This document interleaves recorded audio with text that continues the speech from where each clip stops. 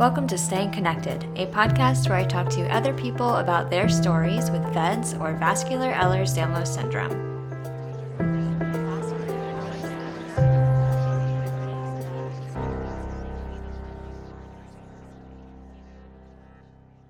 Hey everyone, and welcome back to Staying Connected. This is your host, Katie, and before we get into the show, I want to remind you that the views, information, and opinions in these podcasts are those of the individuals involved and do not represent the opinions of the Marfan Foundation. The Marfan Foundation is not responsible for and does not verify for accuracy any of the information contained in them, nor does the information constitute medical or other professional advice or services. This show is not produced by or affiliated with the Marfan Foundation or the VEDS movement. In our last episode, we talked to Kelly Gann, who was diagnosed with VEDS back in 2009 after several medical events and persistence from her primary care doctor led them to suspect VEDS. In today's episode, the last episode of this season, we're going to talk to Katie DeCourcy, whose husband Mike was diagnosed with VEDS in 2020, as well as her son. Katie's going to share her perspective as a spouse and as a mom. Before we go over to the interview, if you want to support this show, consider joining my Patreon. For a few dollars a month, you can make sure this show continues to reach people around the world with real-life stories about VEDS. You can join the Patreon at patreon.com/translucent1, and you can also support the show by sharing it with people you know to help us raise awareness of VEDS around the world together. Thank you so much for your support, and a huge thanks to my current patrons who have already been supporting the show. My top-tier patrons are listed in the episode show notes.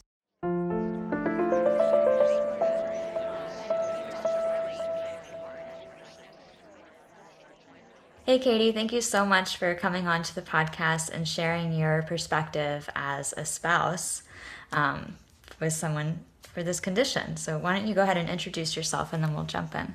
Yeah, thank you for having me, Katie. So my name is also Katie. I'm Katie DeCourcy. My husband, Mike, has vascular Ehlers-Danlos along with my child and a number of other family members.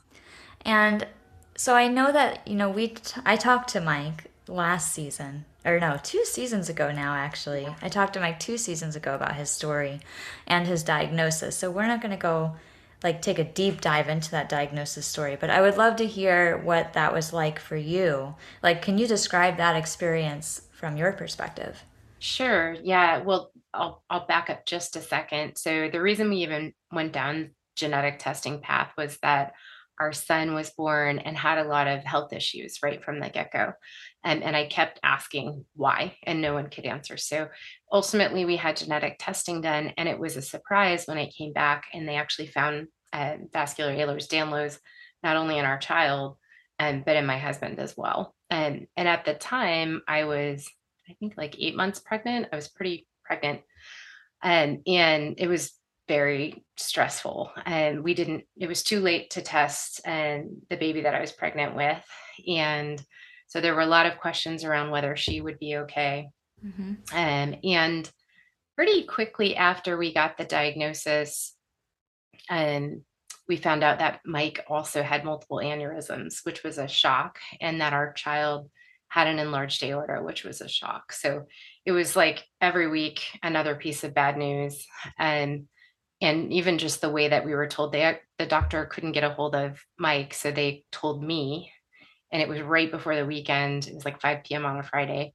So I had to tell it both to him and then ultimately to our family, and trying to figure out how to even convey that was really, really challenging.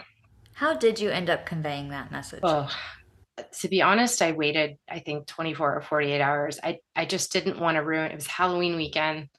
I didn't want to ruin the joy of that because it was one of our child's first Halloweens. And he was so excited. And so I let that day go. And so we could enjoy it and tried to park it. And then I blanked it out, to be honest. It was really, really difficult.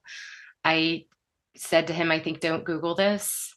Um, let's let the experts tell us what this means. It sounds serious, but it also sounds like there's some hope. We live in Texas. There's a lot of experts. And so I just said, let's take this one day at a time. And then we relied a lot on faith. I mean, at that point, we had already had a child who had a lot of needs, medical needs that were not expected. We had lost a child, and that was a big, big part of our story leading up to this. We had dealt with a lot of grief through the loss of that baby. I should say loss of that pregnancy. Um, and so through working through that grief, we had a foundation, thank goodness, for dealing with grief and dealing with difficult things. But it was still a real blow. And I was really mad at God for a long time, to be honest, just trying to grapple with why would this happen? Mm-hmm. So you got your son's diagnosis when you were 8 months pregnant? Yeah, roundabout. And then how long after that was Mike's diagnosis? It was at the same time. Oh, you So got them both at the same time. together. So what happened was we got the genetic testing for our son, trying to figure out why was he on a feeding tube? Why did he have all these swallowing issues and some motor issues? And they didn't actually find an answer to that per se. Instead, they found vascular Ehlers-Danlos as an incidental.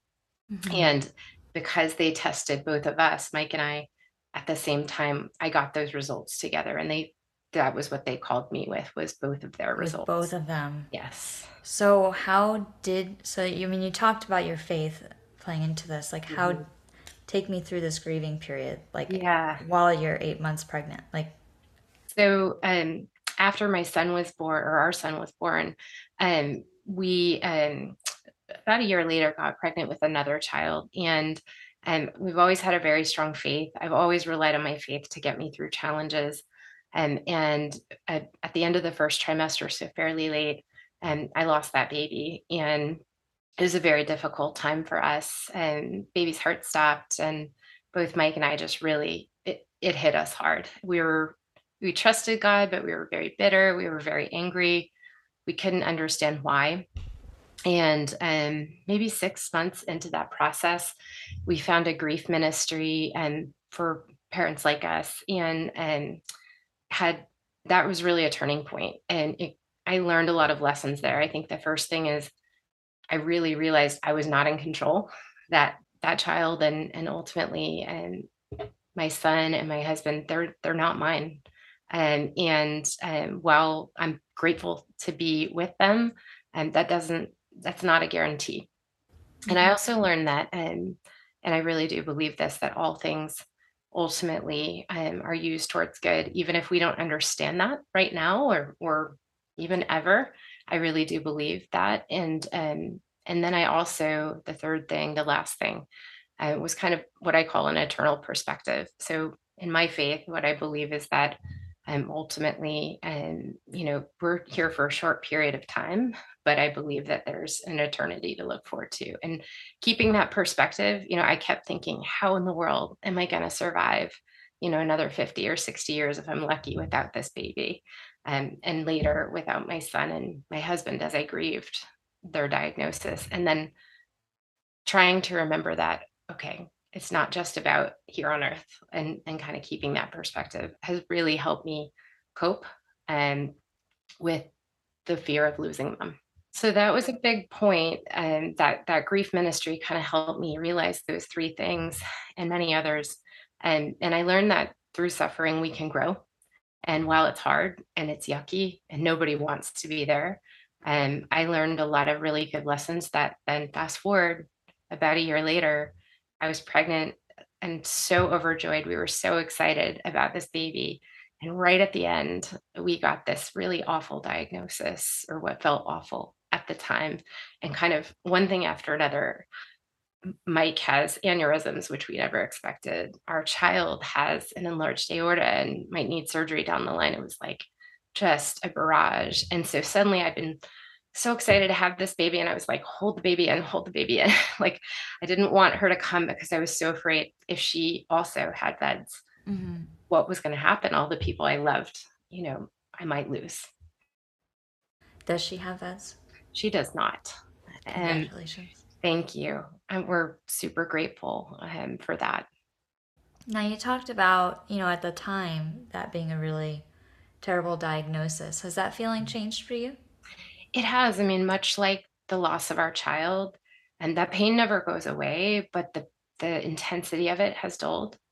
It's different from the loss of our child in that every event that we have, though, kind of brings it back fresh. And so it's returning to that grieving cycle and trying to kind of learn to muddle through it and go back to the things that have helped us, like our faith, to get through that.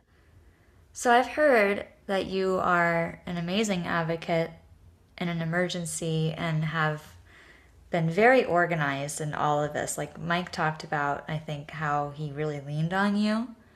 Can you speak to Yeah, some of that? Like what sure. has that been like for you? Yeah. It was a learning curve. I'm not a medical person, so I laugh all the time. Like I am such the wrong person to be Mike's wife and my son's mom. Like my sister's a nurse; she's way more equipped. But I care about them and I care about people with veds, and so I'm going to do everything I can to protect them. So what that looked like is really learning about the condition, and then for me being prepared. I have our emergency bag packed. I have a little checklist because I get frantic when events happen. So I need something to tell me what to do. And I follow the steps. And then I'm like a bulldog in that ER. I'm insistent that they take this seriously, that this is serious every time, and that they need to contact our medical team. And generally that's worked. I know for a lot of folks it hasn't.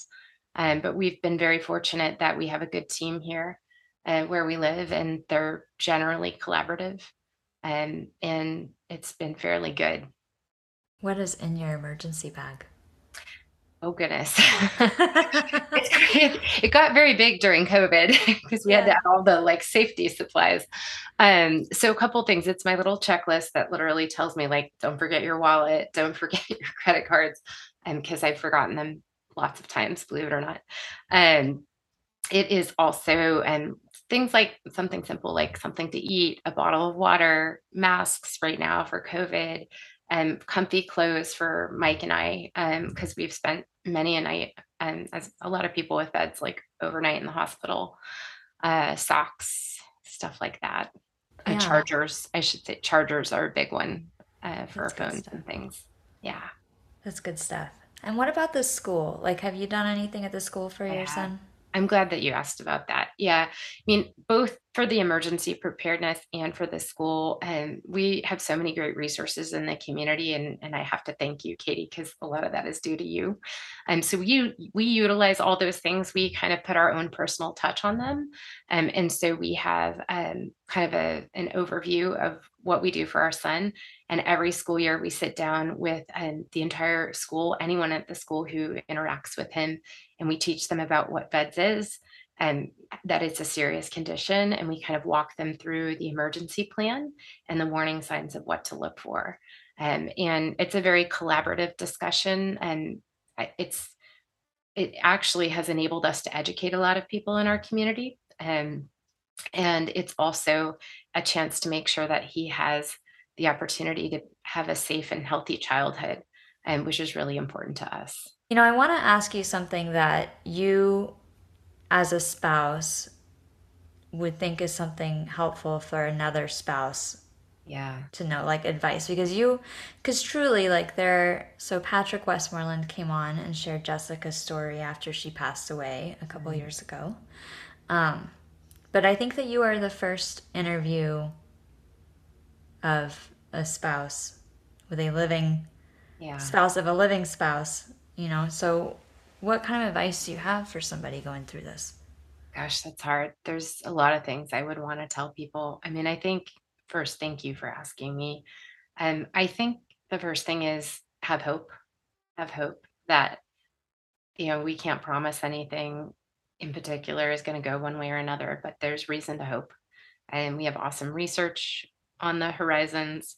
We have studies on the horizons. We do know things about this condition and more every day.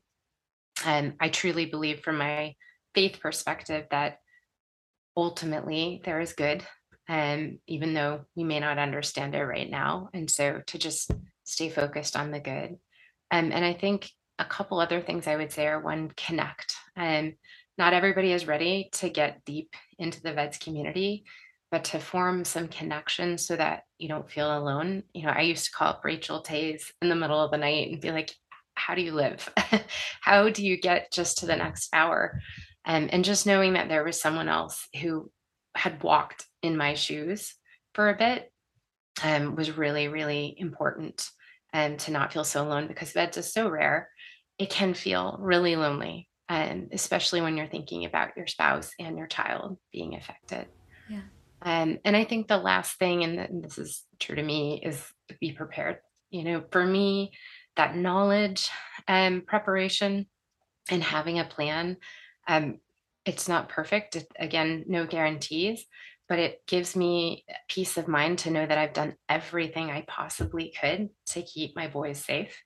Yeah. And that I really take a lot of peace in that. And so we have seatbelt covers in the car. We have our medical plans in our cars, and now in my parents' cars. We have in my child's backpack and Mike's briefcase. We kind of have those plans everywhere.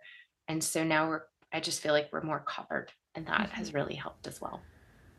That's great. That is all really solid, great advice, Thank you. in my opinion. Thank you. Well, I know Yeah. you've been through the ringer too.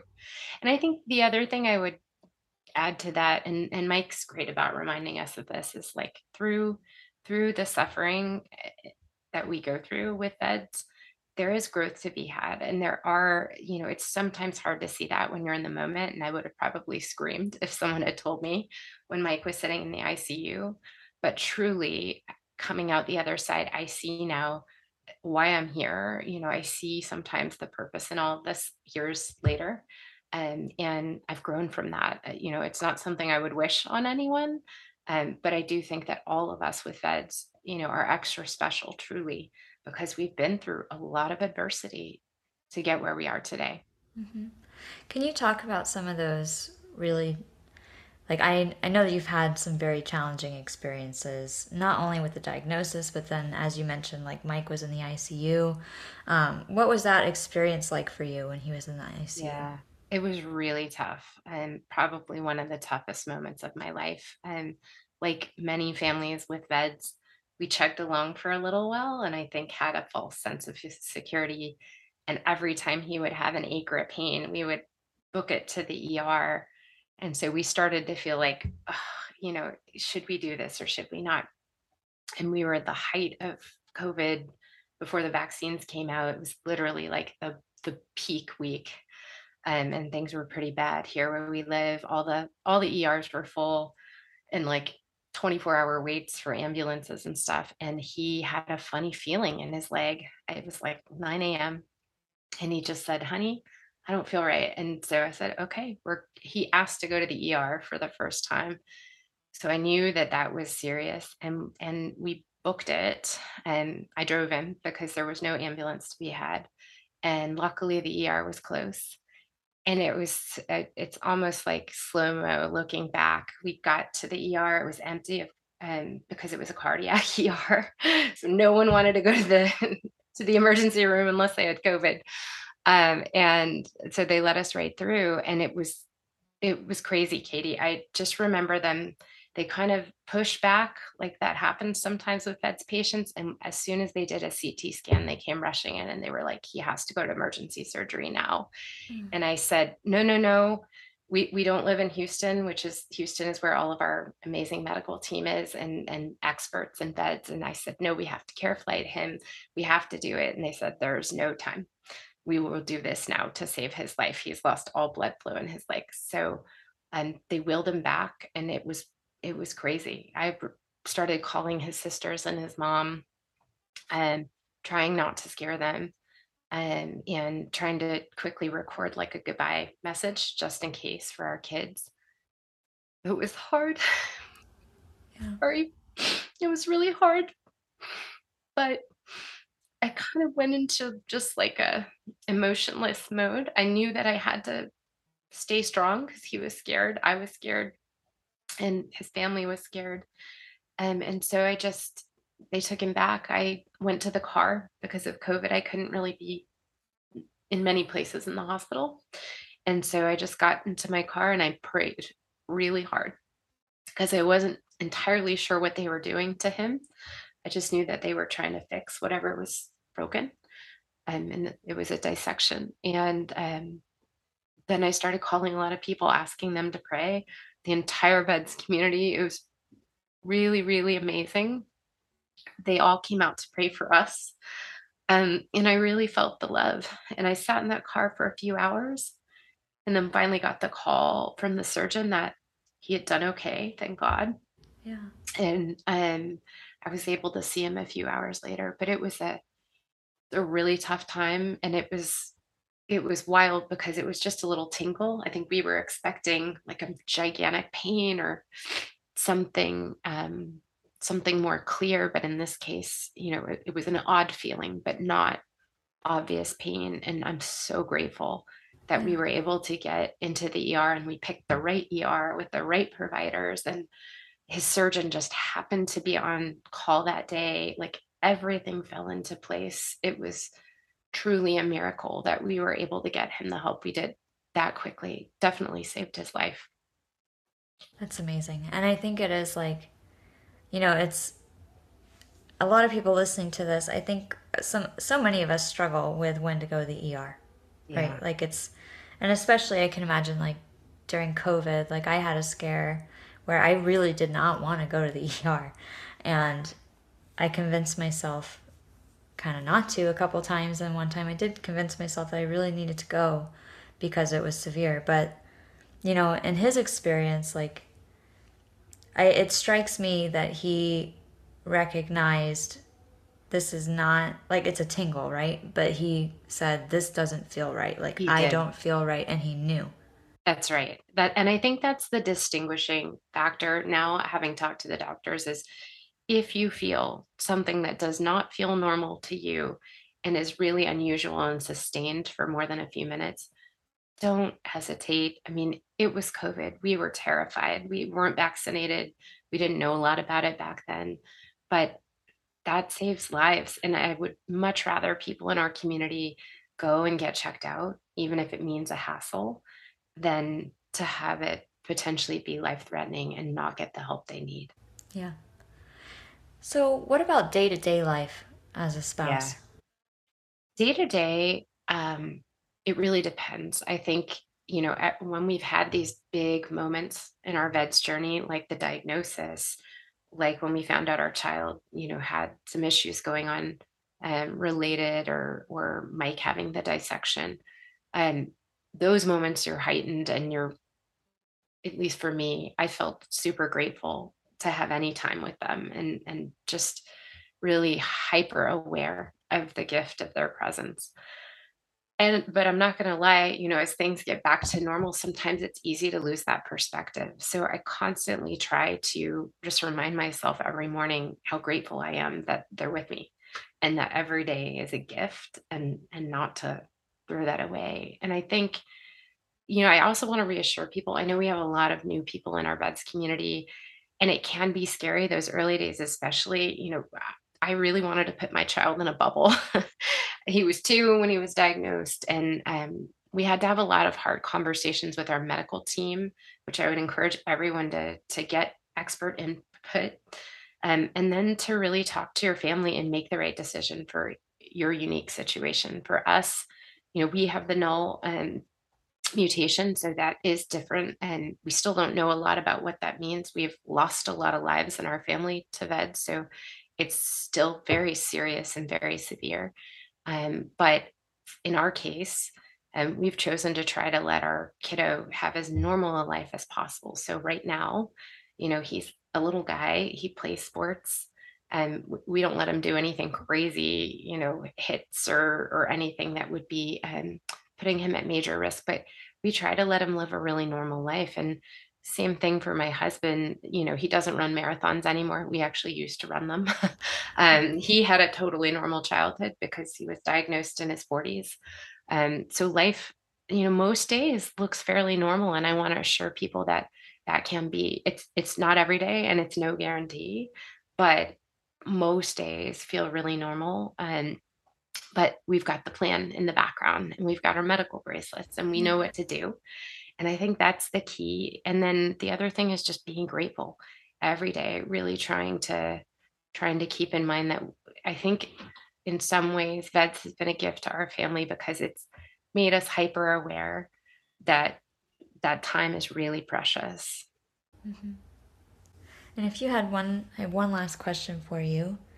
If you have advice for a medical professional about like what you would want them to know about Yeah. vets, what would that be? Take it seriously and listen to your patient. I think the providers that have been put in our way that were compassionate and really listened always got it right.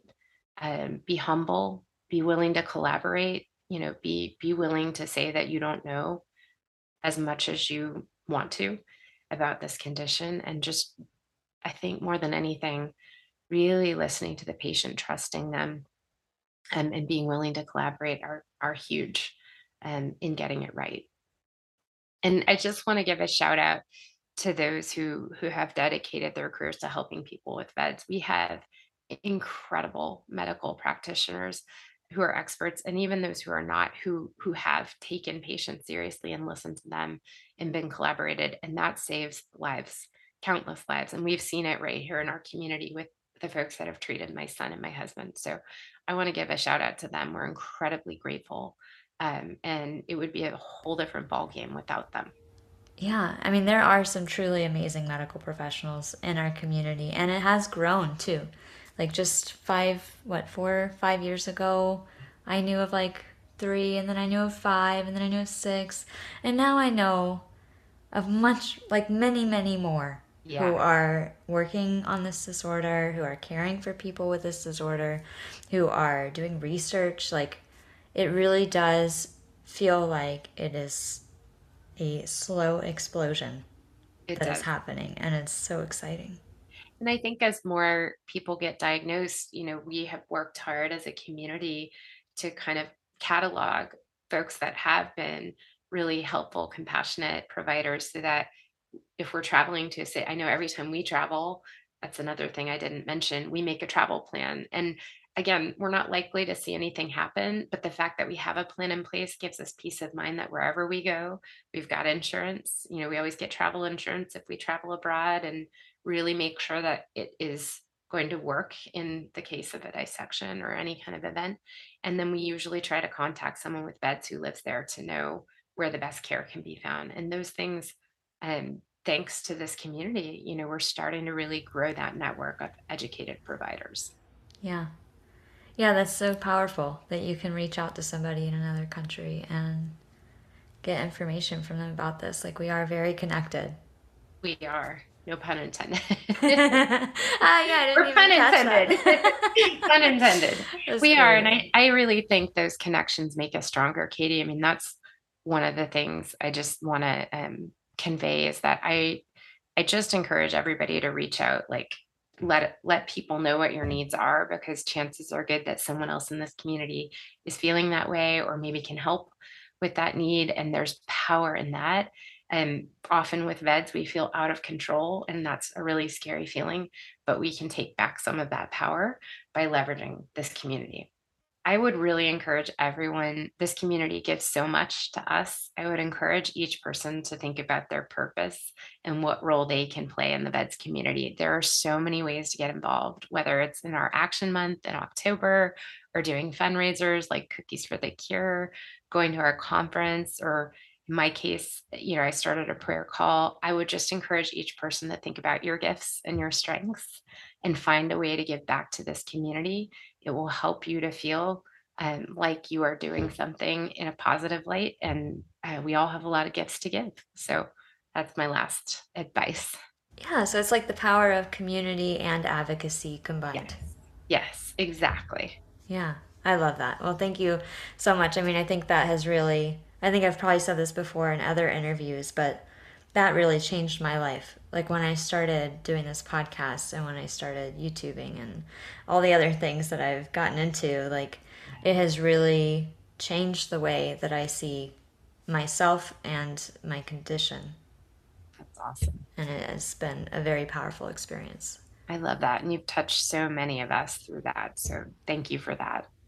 I hope it gets more people involved, really. I mean, I really hope that, if you want to be involved, there are ways. And I think that's really, the bottom line of what you're saying, right? Is everybody has something that they're good at. That's right. Everybody has value to bring and a purpose in this world. And I think just because our bodies may work differently doesn't mean that we aren't every bit as special and unique in our purpose. So I'd love to see everyone who's touched by VEDS really shine, and find a way to plug in, and would love to see that. That's beautiful. Well, thank you so much for coming on and sharing that and your story and your perspective. I really appreciate it. Thank you for having me.